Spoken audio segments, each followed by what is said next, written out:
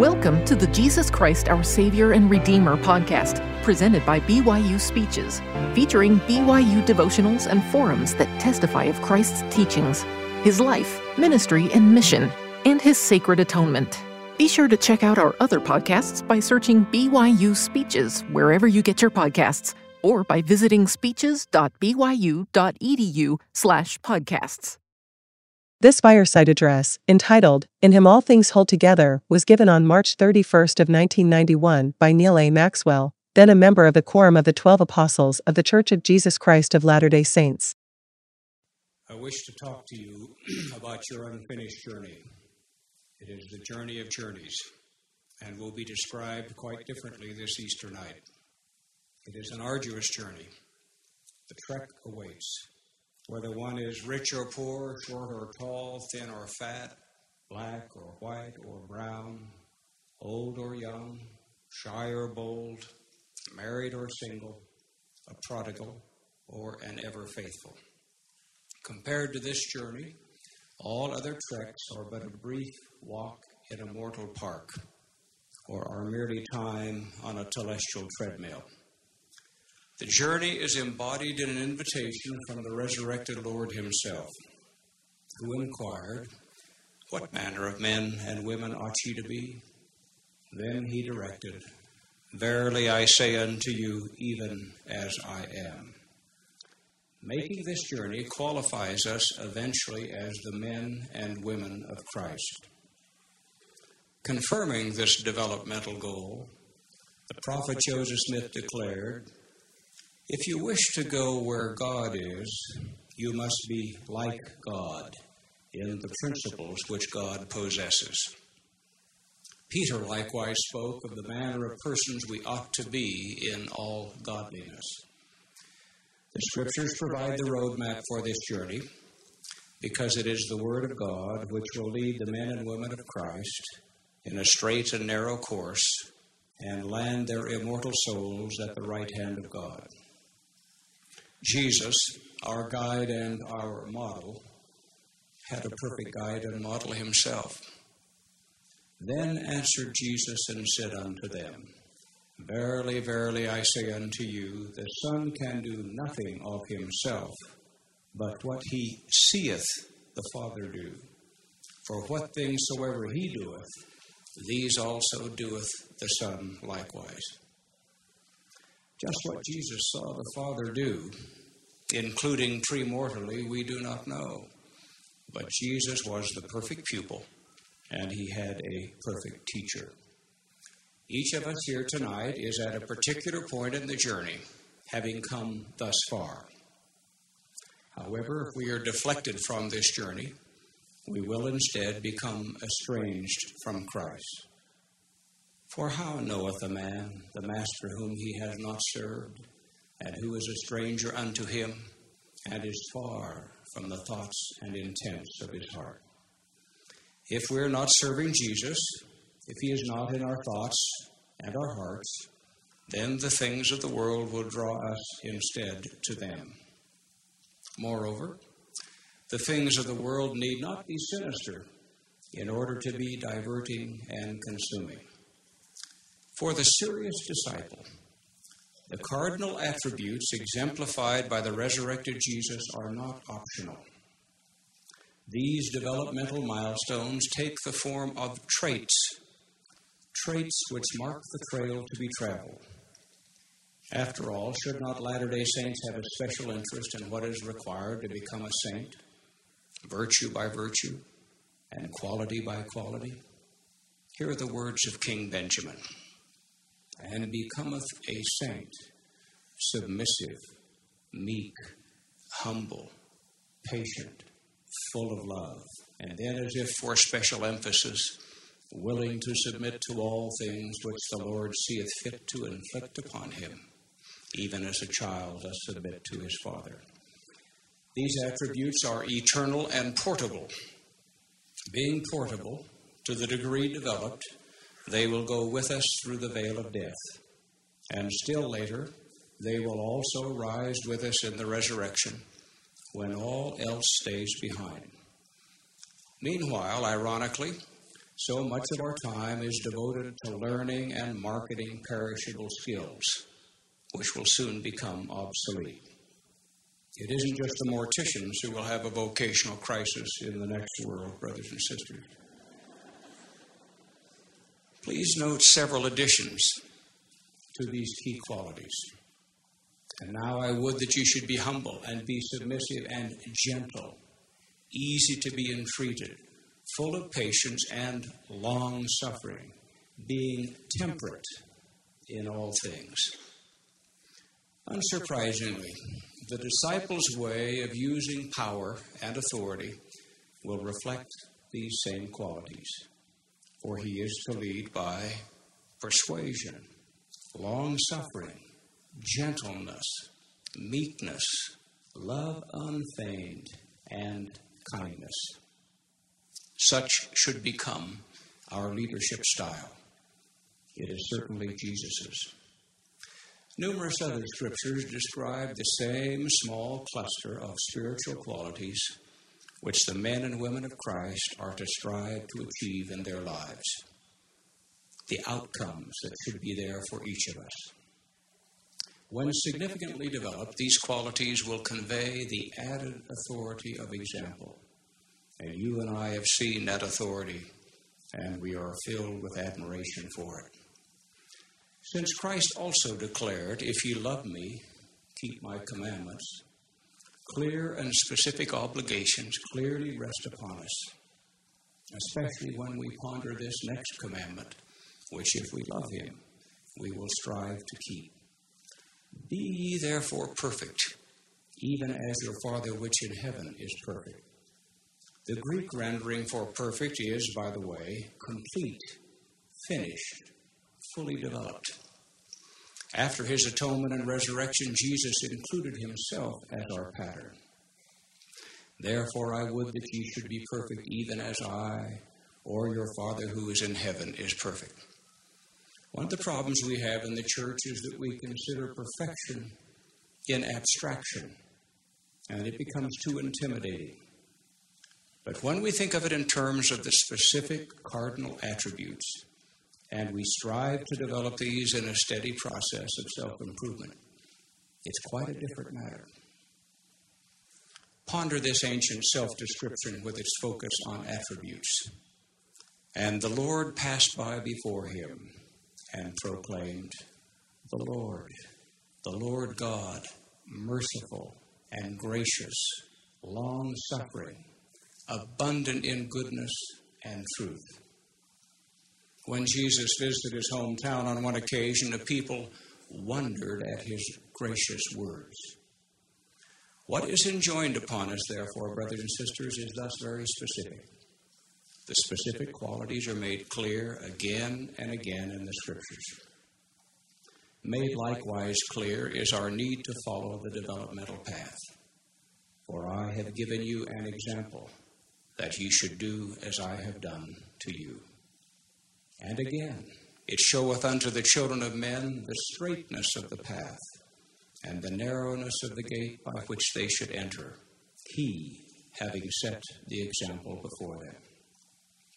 These qualities are not only developmental destinations, but meanwhile, if they are developed significantly, they also provide us with the balance urgently needed for traveling on the demanding straight and narrow path. It is so easy to fall off one side or the other of that path. The divine direction is clear. Behold, I am the light. I have set an example for you. Too often, when you and I seek to excuse ourselves from this developmental journey, it is ironically the natural man we are excusing. Yet Scriptures inform us the natural man is to be put off. He certainly should not be kept on because of a mistaken sense that the natural man constitutes our individuality. In this process, substance and style interplay constantly, more than we realize. How, for instance, can we be like the Father and Son if we are poor listeners? How can we become even as Jesus is if we are impatient or proud? The gospel also gives us proportion as between style and substance. For example, it is far more important to be morally clean than to be a clean desk individual. Similarly, it is better to speak the truth in love, as Paul counsels, than it is simply to speak the truth. These scriptural virtues are intertwined, interactive, and interdependent. We are to be meek and humble, not self-concerned, dismissive, proud, or seeking ascendancy. To which I add, blessed are the meek, because they are not easily offended. Besides, those who shine as lights in the world have no need to seek the spotlight. The world's spotlights are not only fleeting, but they employ an inferior light. We are to be patient, not hectic, hurried, and pushy. We're to be full of love, not demanding, dominating, harsh, and manipulative, and condescending. We're to be gentle, not coarse, brusque, or vindictive. We are to be easily entreated, not unapproachable, inaccessible, and non-listening. We're to be long-suffering, not impatient, disinterested, curt, easily offended. There are so many people in the church, brothers and sisters, waiting to be offended. And it doesn't take long. If one has a chip on his or her shoulder, you can't make it through the foyer, so to speak, without getting it knocked off. We're to be submissive to God, not resistant to the Spirit, or to counsel, or to life's lessons. We're to be temperate, meaning self-restrained, not egoistic, eager for attention and recognition, or too talkative. In your life and mine, the great moments of commendation and correction have come usually in one-liners. We're to be merciful, not judgmental and unforgiving. Blessed are the merciful, for they shall know the caress of causality, as their forgiving mercy restores others to wholeness. Though God is perfected in the attributes of justice and mercy, we read that finally, mercy overpowereth justice. We're to be gracious, not tactless, easily irritated and ungenerous. We're to be holy, not worldly.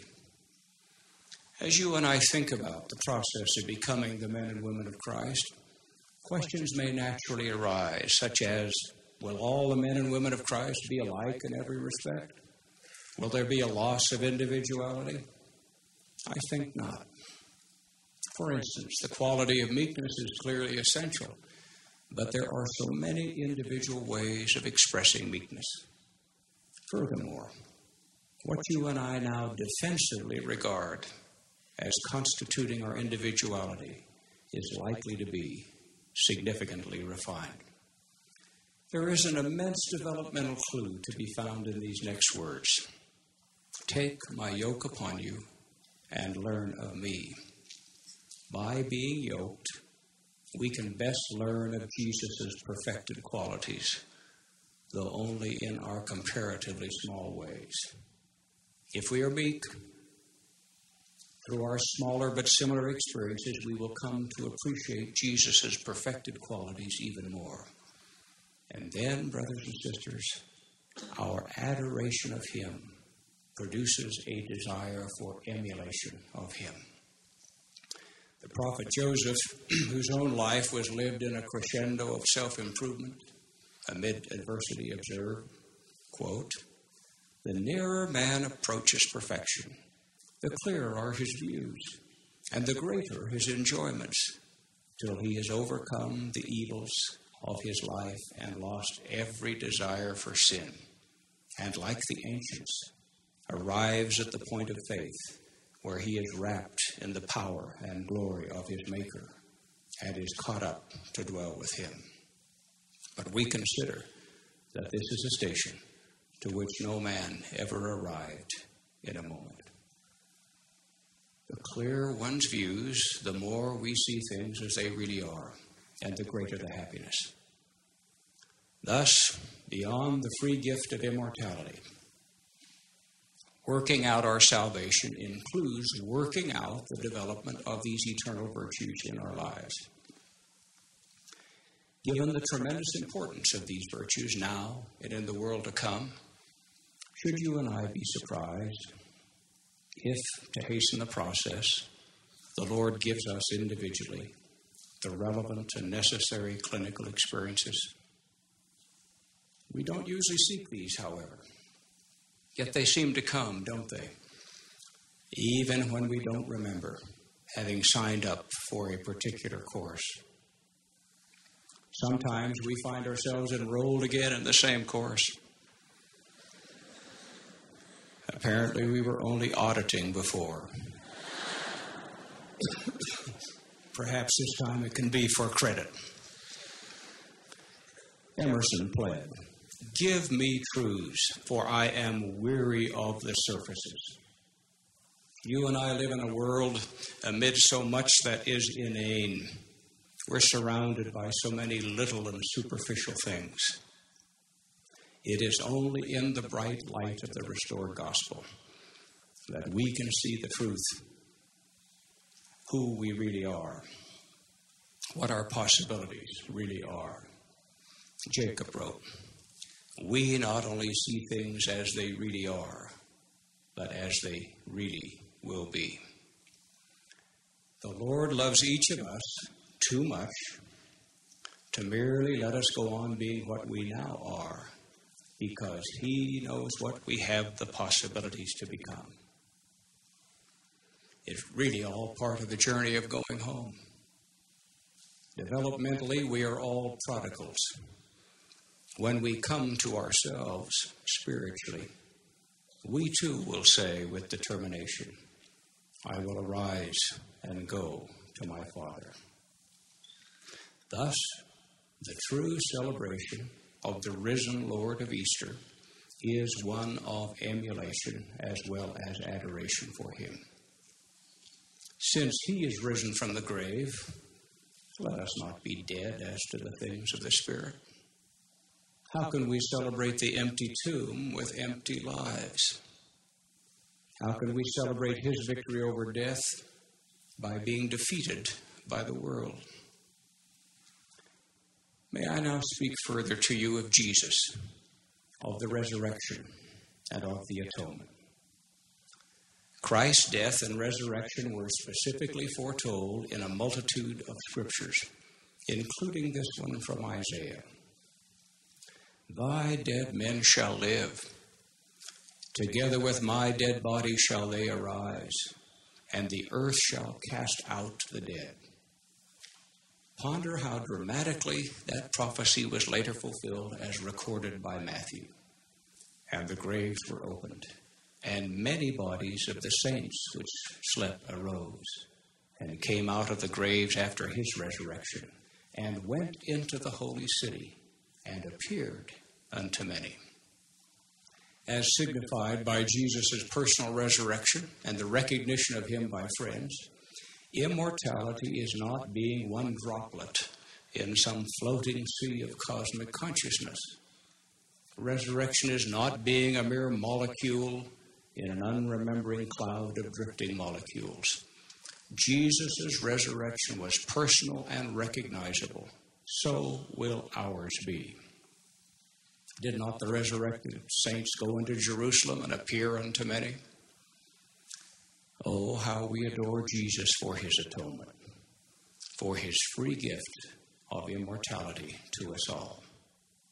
Consider for a moment, how would we regard Christ without the reality of His atonement and resurrection? How would we regard the Sermon on the Mount without the resurrection of the sermon giver? And eventually all of us. Without the reality of God's plan of salvation and Jesus' atonement, how could the meek truly inherit the earth? How could the pure in heart really see God? No wonder Paul wrote of Christ the following: In him all things hold together. When collectively or individually, brothers and sisters, things seem to fly apart for us at times. What fitting imagery. In him all things hold together. Given the centrality of the doctrine of resurrection, the restoration has as one of its main purposes to witness not only of Jesus' resurrection, but that of all mankind. And righteousness will I send down out of heaven, and truth will I send forth out of the earth, to bear testimony of mine only begotten, his resurrection from the dead, and also the resurrection of all men. There are so many ways in which Christ holds all things together. In fact, the Scriptures advise, all things bear record of me. At Christmas time, for instance, we celebrate a special star which announced Jesus' birth at Bethlehem. Thus, the so-called little star of Bethlehem was actually very large in its declaration of divine design. That star would have had to have been placed in its precise orbit centuries before it shone so precisely. Pervasive divine design is thus underscored in what the Lord has said. All things must come to pass in their time. God's overseeing precision pertains not only to astrophysical orbits, but to human orbits as well. This is a stunning and sobering thing for us to contemplate, because each of us is in our own orbit, and we have obligations to shine as lights within that orbit. In Jesus, there is a unique blend of both meekness and majesty. Though the Lord of the universe, Christ was meekly willing to live in this world, which he created under the Father's direction. In Paul's words, Jesus agreed to reside on earth as a person of no reputation. We sing of his birth. The stars in the heavens looked down where he lay. The onlooking universe was created by him under the Father's direction, involving, we are told, worlds without number. Thus, the meek Christ child was cradled not only in a manger, but he was also cradled in the majesty of his own vast creations. Even the least of these, when we contemplate the heavens, permits us to see God moving in his majesty and power. Do you and I not sing the hymn occasionally about how all the worlds thy hands have made? On the Eastern Hemisphere, the special star which signaled his meek birth was recognized only by a few shepherds and several wise men. However, when Christ comes in majesty and power, the sign of his second coming will be given, and all flesh shall see it together. Jesus declares, all flesh shall see me together. What an impending moment of unparalleled majesty for the millennial Messiah. Yet it was preceded by the meekness of his mortal messiahship. He created worlds, and yet he was merely regarded as being a carpenter's son. He called and inspired Old Testament prophets, yet Jesus was regarded by some in the meridian of time as being less than Moses and Abraham. In his meek mortal ministry, Jesus spoke of how he had other sheep. Still later, when with those other sheep on this hemisphere, he spoke of still other sheep whom he would visit. Brothers and sisters, how many folds and flocks does he have? We do not know. But there are inklings of his majesty. For by him and through him and of him the worlds are and were created, and the inhabitants thereof are begotten sons and daughters unto God. Yes, this great and true shepherd, in meekness, revealed to a solitary Samaritan woman that indeed he was the Messiah. Because Jesus was brilliant beyond our comprehension, he knew even premortally, but only intellectually, what he was volunteering to do as the Redeemer of mankind. He had to experience it all personally, especially the awful agony of Gethsemane and Calvary. He who is more intelligent than they all is also more meek than they all. He went meekly forward and partook of history's most bitter cup, and he did so without becoming bitter. Jesus descended below all things in order to be able to comprehend all things. Thus, he is not only a fully atoning Savior, but he is also a fully comprehending Savior. Somehow, Christ came to know, just as specifically prophesied, our griefs, sorrows, pains, sicknesses, afflictions, and infirmities.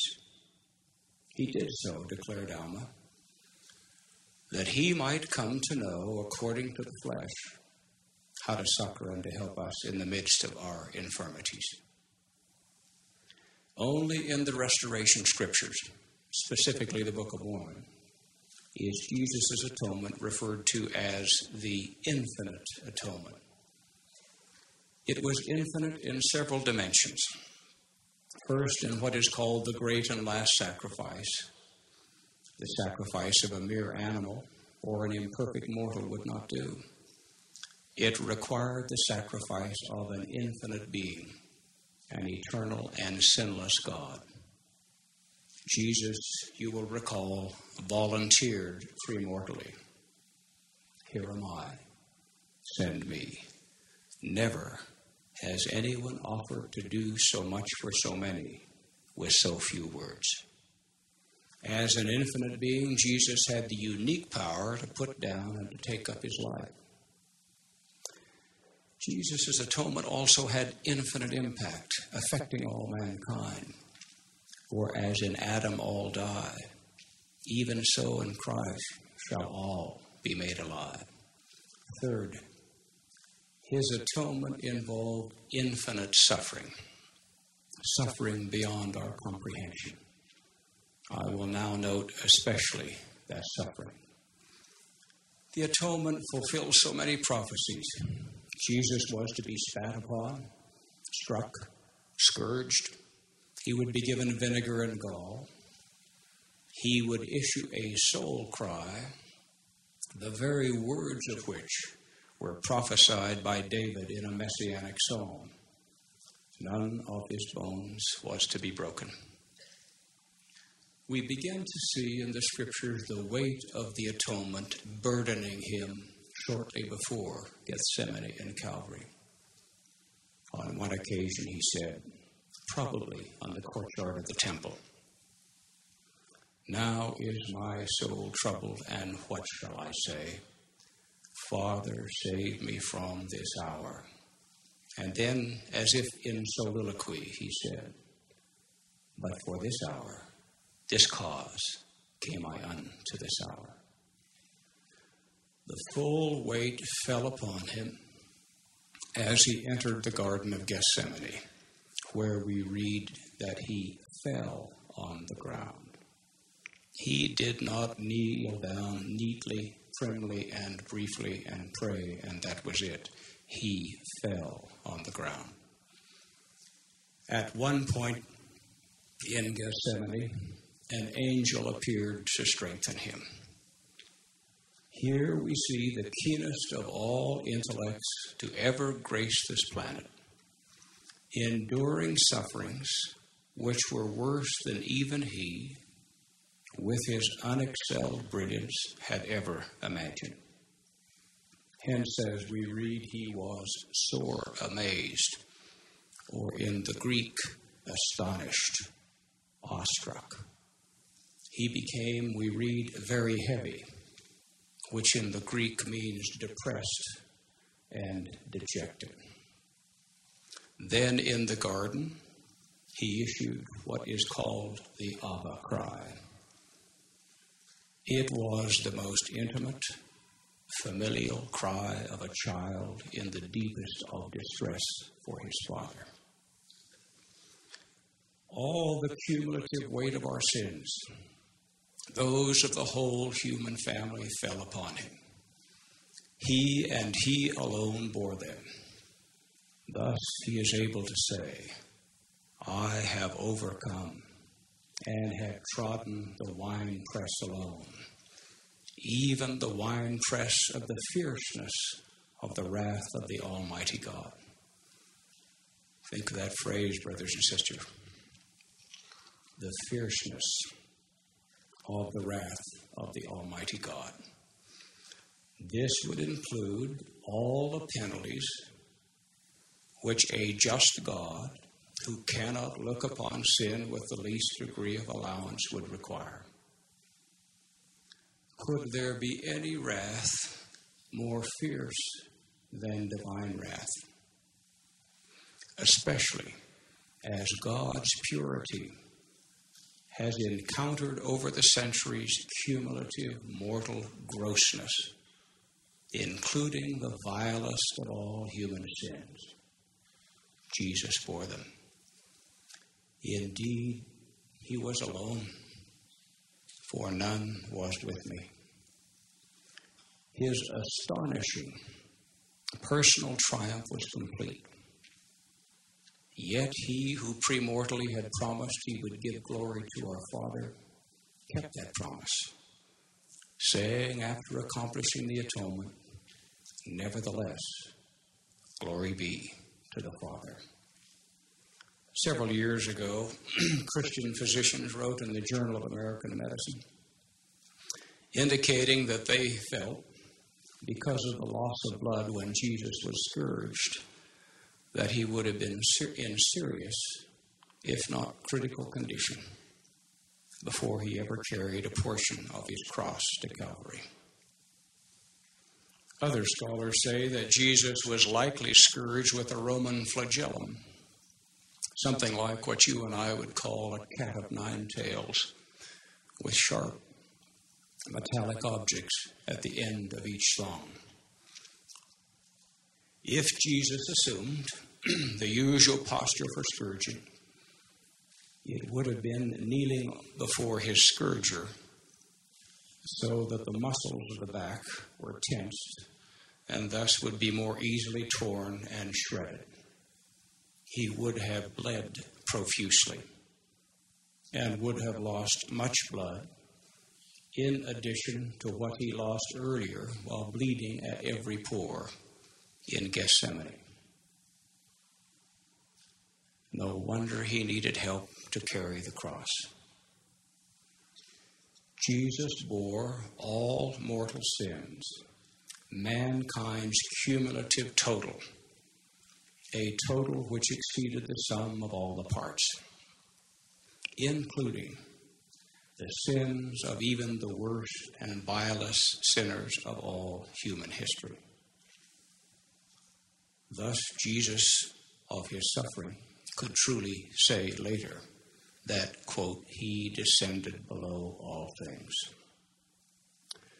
The severe requirements of divine justice were such that while Jesus was on the cross, wrote Elder James Talmage, in order that the supreme sacrifice of the Son might be consummated in all its fullness, the Father seems to have withdrawn the support of his immediate presence, leaving the Savior of men the glory of complete victory over the forces of sin and death. But what an awful and awesome aloneness. No wonder the cry of forsakenness split the air over Calvary. What deprivation, especially after the special and extended closeness of the Father and the Son. Jesus had always had his Father's Spirit to be with him, but he was apparently left alone. And there then came the soul-rending cry, my God, why hast thou forsaken me? What an awful aloneness.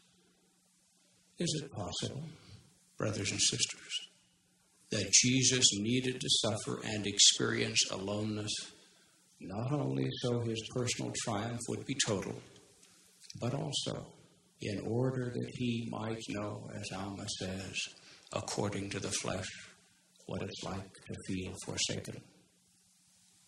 In any case, he felt forsaken and alone. Compared to his feeling forsaken, what are our occasional feelings of being forsaken and alone? Or our personal feelings of being unnoticed and unappreciated? Or our individual deprivations? All of this emptying agony preceded the empty tomb, which signified the glorious resurrection, as our choir will sing in closing. In his later comments on the awful but glorious atonement, Jesus uses words like sore and exquisite. Jesus tells us that he suffered both body and spirit, the compounding of pain. Interestingly, he does not mention having been spat upon, struck, receiving vinegar and gall, being scourged, etc. He does say that he trembled because of pain, and would that he might not shrink. That is, that he might not fail to go forward and partake fully of the bitter cup and finish the atonement. As already indicated, he partook of the bitter cup and did so without becoming bitter. Mercifully, for all of us, he did not shrink.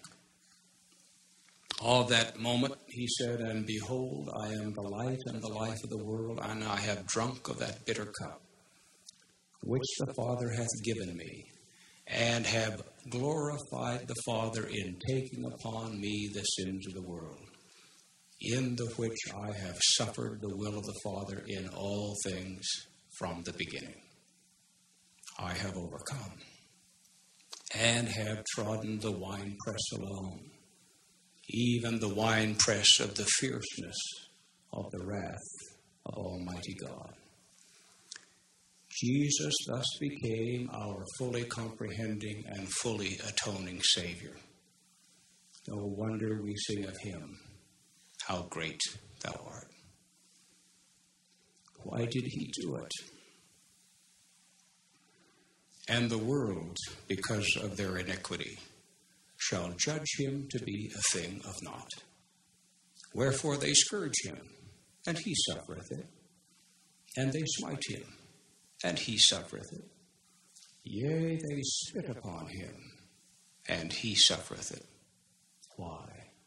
Because of his loving kindness and his long suffering towards the children of men. Ponder, if you will, for a moment the word loving kindness. It is a special word. It is a glorious attribute. David, after he had sinned so grievously, said, Have mercy upon me, O God, according to thy loving kindness, according unto the multitude of thy tender mercies. Blot out my transgressions. Hold that special word in your minds a bit longer as I read these verses about when Jesus comes in majesty. These are dramatic verses, verses describing an impending event of great majesty. And it shall be said, Who is this that cometh down from God in heaven with dyed garments? Yea, from the regions which are not known, clothed in his glorious apparel, traveling in the greatness of his strength. And the Lord shall be red in his apparel, and his garments like him that treadeth in the wine vat. And so great shall be the glory of his presence, that the sun shall hide his face in shame, and the moon shall withhold its light, and the stars shall be hurled from their places. And his voice shall be heard, I have trodden the winepress alone, and have brought judgment upon all people, and none was with me. And now the year of my redeemed is come, and they shall mention the loving kindness of their Lord, and all that he has bestowed upon them according to his goodness, and according to his loving kindness forever and ever. Blessed be God the Father for his loving kindness in giving to us his only begotten as our Redeemer. We do not know, nor could we appreciate if we did, the feelings of the Father as he watched his firstborn go through the atonement. But how great our Father is. Blessed be the Son, Jesus Christ, for his loving kindness in atoning for our sins. In the words of our hymn, I scarce can take it in.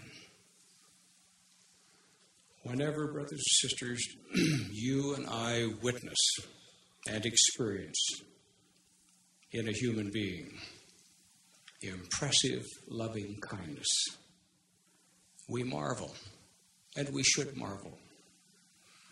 But such highly developed loving kindness is still not closely comparable to Jesus' loving kindness. So it is with each of his qualities about which we have spoken tonight. When we are fortunate enough to experience the stirring samples of likeness, these are real and wonderful experiences, but they are not yet fullness.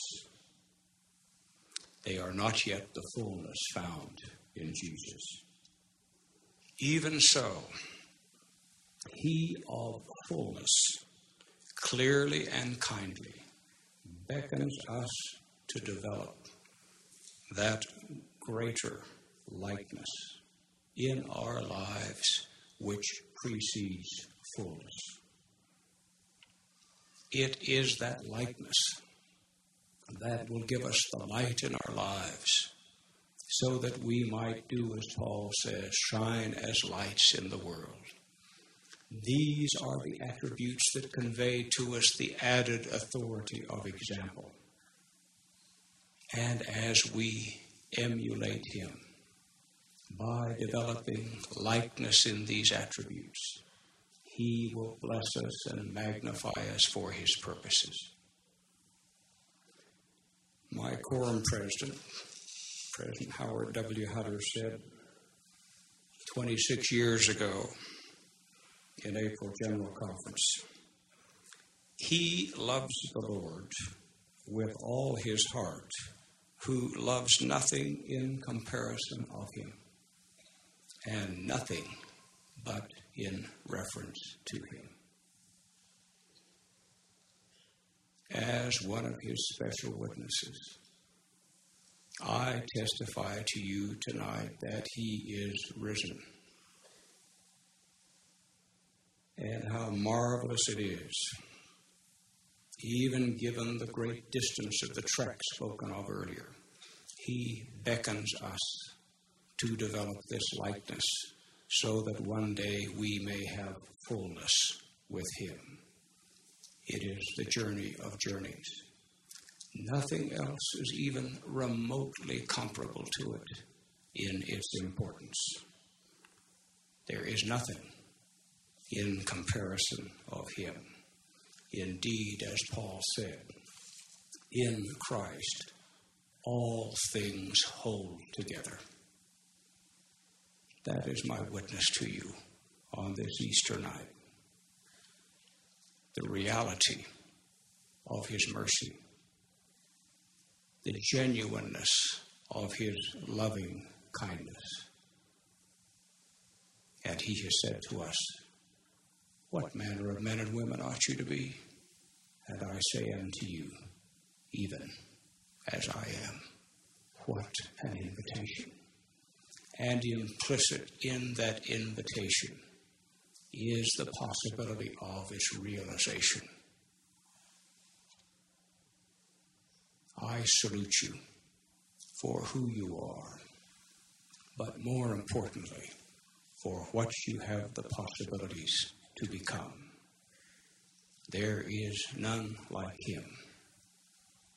And as he has said to us in the marvelous imagery of Holy Scriptures, I wait for you with open arms. But it is we who must go to him in this journey of journeys. Finally, I witness to you as to the reality of the great atonement. It is the central act of all human history. Nothing else even approaches it remotely in terms of significance. Meek Jesus, here am I, send me. And the Jesus who will come in majesty and who says of that impressive, powerful moment, what we will say of him is that we will hail him for his loving kindness. If we love him, we must so love one another. He is risen. And the symbol of Christianity might well be the empty tomb, which bespeaks the fullness of the great atonement, of which I testify to you tonight in love and in appreciation and in recognition of who you really are, as I bear this witness to you, humbly, lovingly, but most importantly, in the holy name of Jesus Christ. Amen. You've been listening to the Jesus Christ, Our Savior and Redeemer podcast, presented by BYU Speeches. Please check out our other podcasts of recent speeches, classic speeches, and BYU Speeches compilations on overcoming adversity, by study and by faith, Come Follow Me, Love and Marriage, and The Prophet Joseph Smith. Go to speeches.byu.edu and click on podcasts for more information. You can also find all BYU Speeches podcasts at your preferred podcast provider.